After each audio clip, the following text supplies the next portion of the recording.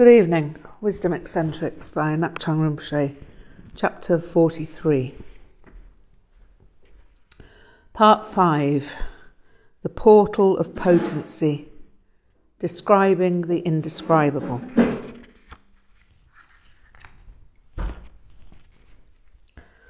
Guru Rinpoche said, the Gurkha Changloday should base their practice on Yeshe.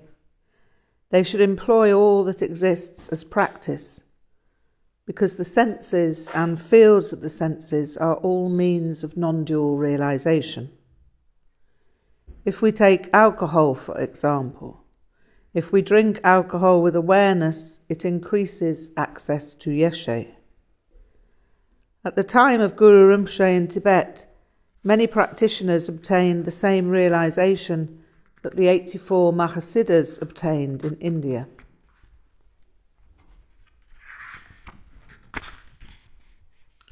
In Golok and Amdo, we use the word Nakma. Some Tomyos say there is no word Nakma, simply because they have never heard it or never read the word. This is like saying that aeroplanes do not exist just because we have never seen one, or that buildings with 100 floors do not exist because we have never been to New York.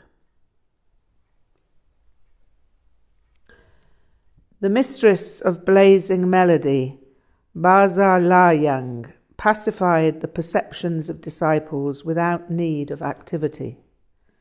Merely to see her was to have one's confusion resolved and one's relationship with others harmonized. This siddhi is wonderful. Such a khandro would be of great benefit for the many idiots in the world. When there are too many Tomyos, there is too much suffering in the world. There is suffering anyway as long as there is koa, but Tomyos make this suffering worse, and then it is difficult for people to find good circumstances to practice. Those were all quotes from Kunzang Dorje Rinpoche. Chapter 43. White Raiment and Uncut Hair. I'm now back in the spring of 1975 again, and glad to be there, if only in my memory. Kyabje Kunzang Dorje Rinpoche is of course alive and well, whenever I write of this period, so I am always happy to recount anything from this time. I'd foraged around Sopema and found a place that had broad-ruled writing paper. I had a few pens and made sure that at least 2 of them functioned. Indian ballpoint pens are, or were, vaguely capricious. I wished I'd brought my fountain pen. Then at least I could have made sure that writing was always possible. Today was the day when Rinpoche was going to give me some detailed information. We'd done this before, vis-à-vis the Dzogchen Menak Day teachings, but then my little notebook had sufficed. Today was going to require more writing, and I wondered what new marvel was going to be presented to me. "Oh yeah, good," Rinpoche exclaimed as I entered. "Now there must be writing all day." I hauled out the writing pad and had my pen at the ready. Rinpoche began. Today I will tell you about the Gurkha Changloday, and you must know everything. Too many people now are ignorant of the Gurkha Changloday, and they speak foolish drivel. That will not do. You will go home and people will ask questions of you. People will also criticize and speak badly. You must ignore this nonsense and always tell people correctly about the Gurkha Changloday. Gu means the lower garment or skirt. Ka means white. So Gurkha means white shamtab. We wear the white shamtab. Monastics wear red, but both are of the same design. The folding of the shamtab is different, and with the Gurkha Changlo, there are various styles according to tradition, as has the pleat at the front and back, which represents the indivisibility of emptiness and form. The 6 panels of the Shambhav are the 6 classes of Tantra. The doubled bands at the top and bottom are the same taste of samsara and nirvana. The white cotton Shambhav is uncontaminated by the stain of duality, as the lotus is uncontaminated by the effluvium of the swamp in which it grows. White is the colour of undyed cotton, and it represents Kadag, primal purity. The word Chang comes from Gyachang. Gyachang were the weeping willows planted by Princess Gyaltsar Kongjo when she came from China to marry King Songtsen Gampo. So Changlo therefore means long hair like a weeping willow. Gurkha Changlo Day therefore means the assembly of those who wear white raiment and have uncut hair. "Oh yeah," Rinpoche announced with some satisfaction. "I think you have kept these hair vows since you were young. Is this true?" "Yes, I stopped cutting my hair when I was about 15 years old, Rinpoche," I replied with some amazement that he should know this about me. "But there was no vow, and at that time I didn't know about the vows. I only learnt that when I came to Nepal in 1971. Our top knots are the Buddha of the space element with consort. The purbas in our waistbands are the Buddha of the air element with consort. Our ornaments are the Buddha of the fire element with consort. Our conch earrings are the Buddha of the water element with consort. Conch earrings are also the outer symbol of hearing extraordinary instructions, the inner symbol of hearing all sound as mantra, the secret symbol of realizing the nature of sound as unborn. The most secret symbol is the realization of all sound as self-liberated potency. Our silk sashes and golden copper amulets are the Buddha of the earth element with consort. So we become the Buddha families through our dress and through the practice of our lives. Then, Dang, Ropa and Tsal, in terms of Dzogchen. Dang is shining emptiness, Ropa is the clear and unimpeded play of energy, and Tsal is the radiance of energy, which is pervasively compassionate as the purity of the phenomenal world. Unadorned hair symbolizes Dang, the Lama manifesting as vast space. Adorned hair symbolizes Ropa, the Lama manifesting as Ropa, realized display. Matted locks symbolized Tsal, the Lama manifesting within the sphere of realized manifestation. The left-hand ring finger bears the bell emblazoned ring of wisdom. The right-hand ring finger bears the Vajra emblazoned ring of compassion. The Gurkha Changlo begins with the tantric vows. We hold these vows as nakpas. Historically, the Gurkha Changlo Day began in India with the 84 Mahasiddhas. There were 2 traditions in that time, those with partners and those without. Normally, Tantra is practiced with a partner, but it is also allowed without. In ancient India, both systems were found. It was at this time that the Gurkha Changlo Days started wearing hair on the top of their heads, and the white Shambhavs were introduced. Guru Rinpoche founded the Gurkha Changlodaya in Tibet, although it actually had a small beginning with Srongtsang Gampo. In that time, 21 texts of Chenrezig were translated and introduced. Dharma was not spread in a complete way at that stage, but there were Nakpas then, even so. Then, at the time of Trisong Detsen, Dharma was spread in a vast way by Guru Rinpoche and Yeshe Tsogyal. Trisong Detsen established the religious code laid down by Guru Rinpoche. The code concerned the appearance and comportment of the monastics and the Gurkha Changlodaya. Concerning clothing, Rinpoche said, shaking his head, only monastics should wear yellow. But now some Nakpas wear also yellow. This is not good. Yellow is the colour of the Vinaya, the colour of monastic discipline. Of course, this special bright yellow became popular in Tibet because it's the colour of the Chinese court. Only the emperor and the highest in the court are allowed to wear it, so Tibetan nobles started imitating that. Then, of course, religious dignitaries started wearing it rather than wearing the common yellow of Shakyamuni's monks.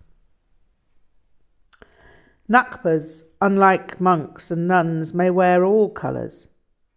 They may even wear yellow in the Garcham, or if they are giving an empowerment of Zambala, but otherwise it's reserved for monastics. The Gurkha Changlodaya, according to Guru Rinpoche's advice to Trisong Detsen, should wear white, red and blue. They can also wear black and the 5 colours, depending on their activity. The black robe is for the Purba master, and it is usually worn with a green shirt.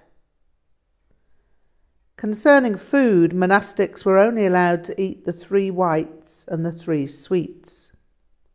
They should not drink wine or eat meat. The Gurkha Changlodaya, on the other hand, were advised to drink wine and eat meat in order that their lives would be no different from the Tsok Khorlo.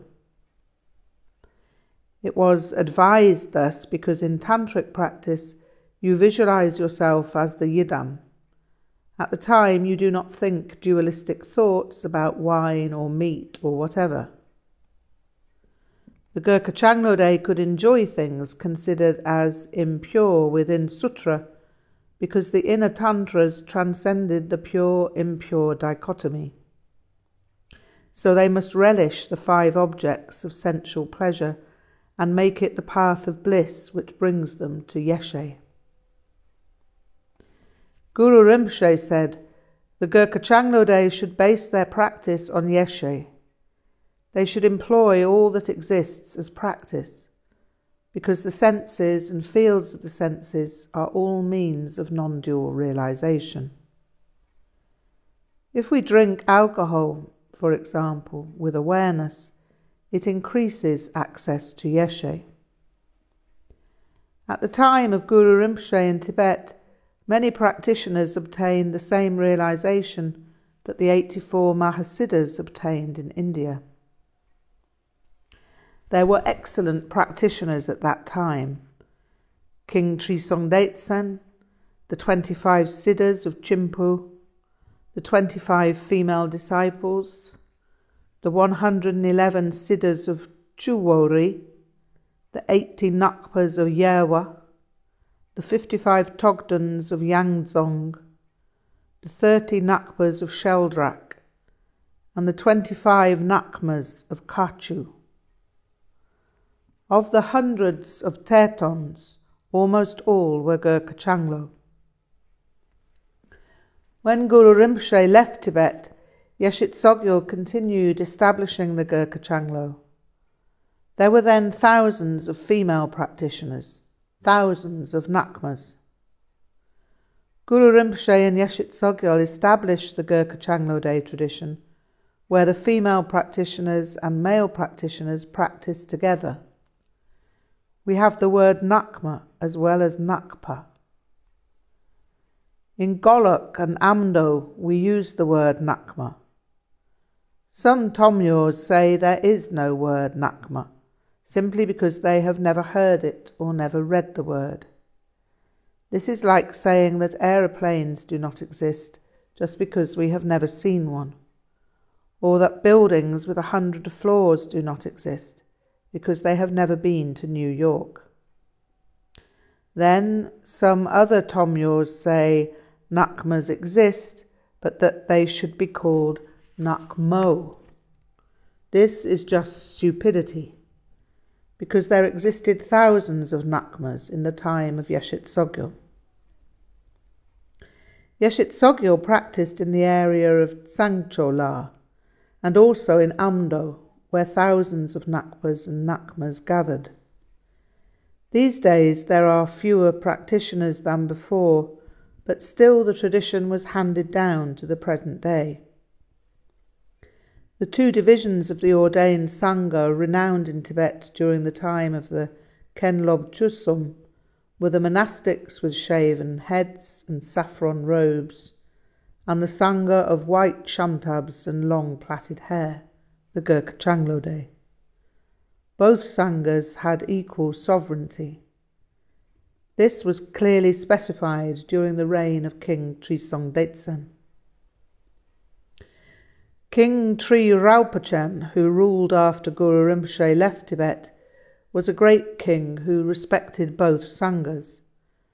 To show this, and to show that both were more important than himself, he laid out his long hair across the place where the monastics and Gurkha Changlode sat. He then tied silk ribbons to the end of his hair in order to extend his hair along the entire seating area of all the ordained practitioners. He placed the monastics on his right side and the Gurkha Changlode on his left. This is clearly stated in reliable histories of the Tibetan monarchies, so it is widely known and indisputable. Let no one say there is no Gurkha Changlode as an authentic ordained Sangha. One day I will write this in Tibetan, so that Tibetans cannot be ignorant of their history.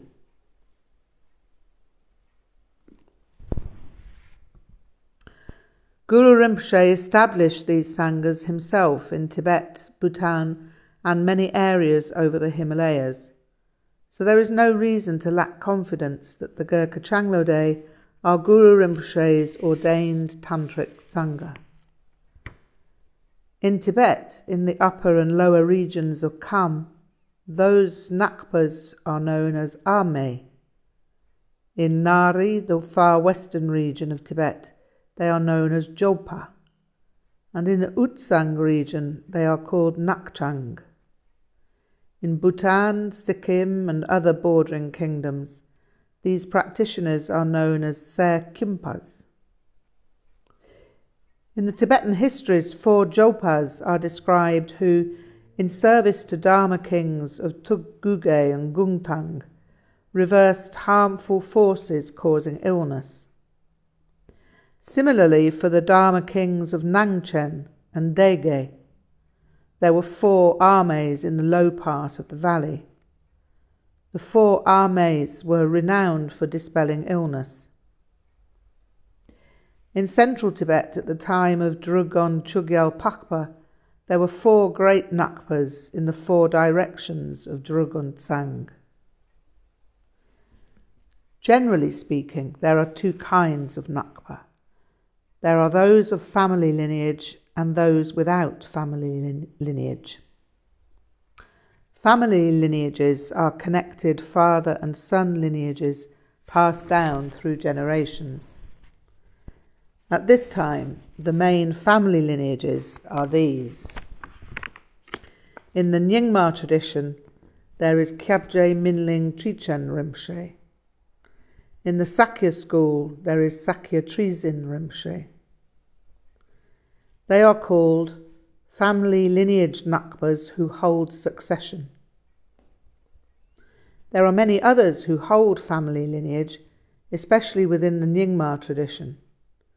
But Minling Trichen Rinpoche and Sakya Trizin Rinpoche are the most important. Nakpas without family lineage exist in both the Nyingma and Sama traditions. It is not necessary, however, to have Nakpa family lineage, because anyone who received the Gurkha Changlo vows can enter the Kilkor of whatever Yidam through receiving the Wang, Lung and Tri from their Tsawai Lama. It is then only necessary to demonstrate the accomplishment of practice. There is a custom of describing the Gurkha Changlode as white, multicoloured or black. Those who primarily practice Dzogchen are of the white category. They are those whose entire lives are indistinguishable from practice. Whatever they do is practice. So we are of this category. Those who primarily practice Anu-yoga and inner Maha-yoga are of the multicoloured category. They are those who have accomplished practice in retreat, but then devote their lives to retreat and the performance of Druptab. Those who primarily learn the outer rituals of Maha-yoga are of the black category. They are those who make amulets, perform exorcism, make predictions, look into mirrors for divination, and prevent hailstorms for the benefit of farmers. Black Nakpas are sometimes known as village Nakpas, but just because a Nakpa is poor and lives in a village does not make him a village Nakpa. In any case, there are many monastics whose work it is to be administrators, accountants, bursars, traders, policemen, cooks, cleaners, and so forth. They all wear monastic robes, but they may not be any more practitioners than the average layperson. Some lay people are more devout than people who wear monastic robes. There is therefore no reason to speak ill of village Nakpas, as if there were no equivalent within the monastic system. In Tibet there were only 3 Nakpa Dratsangs that were highly exalted. They were situated in Amdo, Chakripurdrak and Changzab Pulong. In Amdo there was Repkong, and there the Nakpas either left their hair long flowing or allowed it to become matted. They wore the multicoloured Zen. At Chakripurdrak, where there is a self-arising letter R on a rock cliff, the clothing of the Nakpas was the same. In Changzab Pulong, on the border of Ut and Tsang, were Zabpu Nakpas. They had long, free-flowing hair, the multicoloured Zen, and the Nambu Karpo. In Tibet there were so many small Nakpa Dratsangs that I can't really list them all, and there would be no purpose even in the long list that I could make if we had time. This is just for you to know and tell other people, that the Gurkha Changlode was widespread in Tibet and that it has a rich and powerful history. Finally, I should say that it is perfectly proper in terms of the Gurkha Changlode to be a father or mother with children and a home. But cutting hair through fear of what people will say is vow breakage. You should never be ashamed or fearful about wearing the robes for which you hold vows. There are bigoted tomyors, of course, who will say all kinds of nonsense.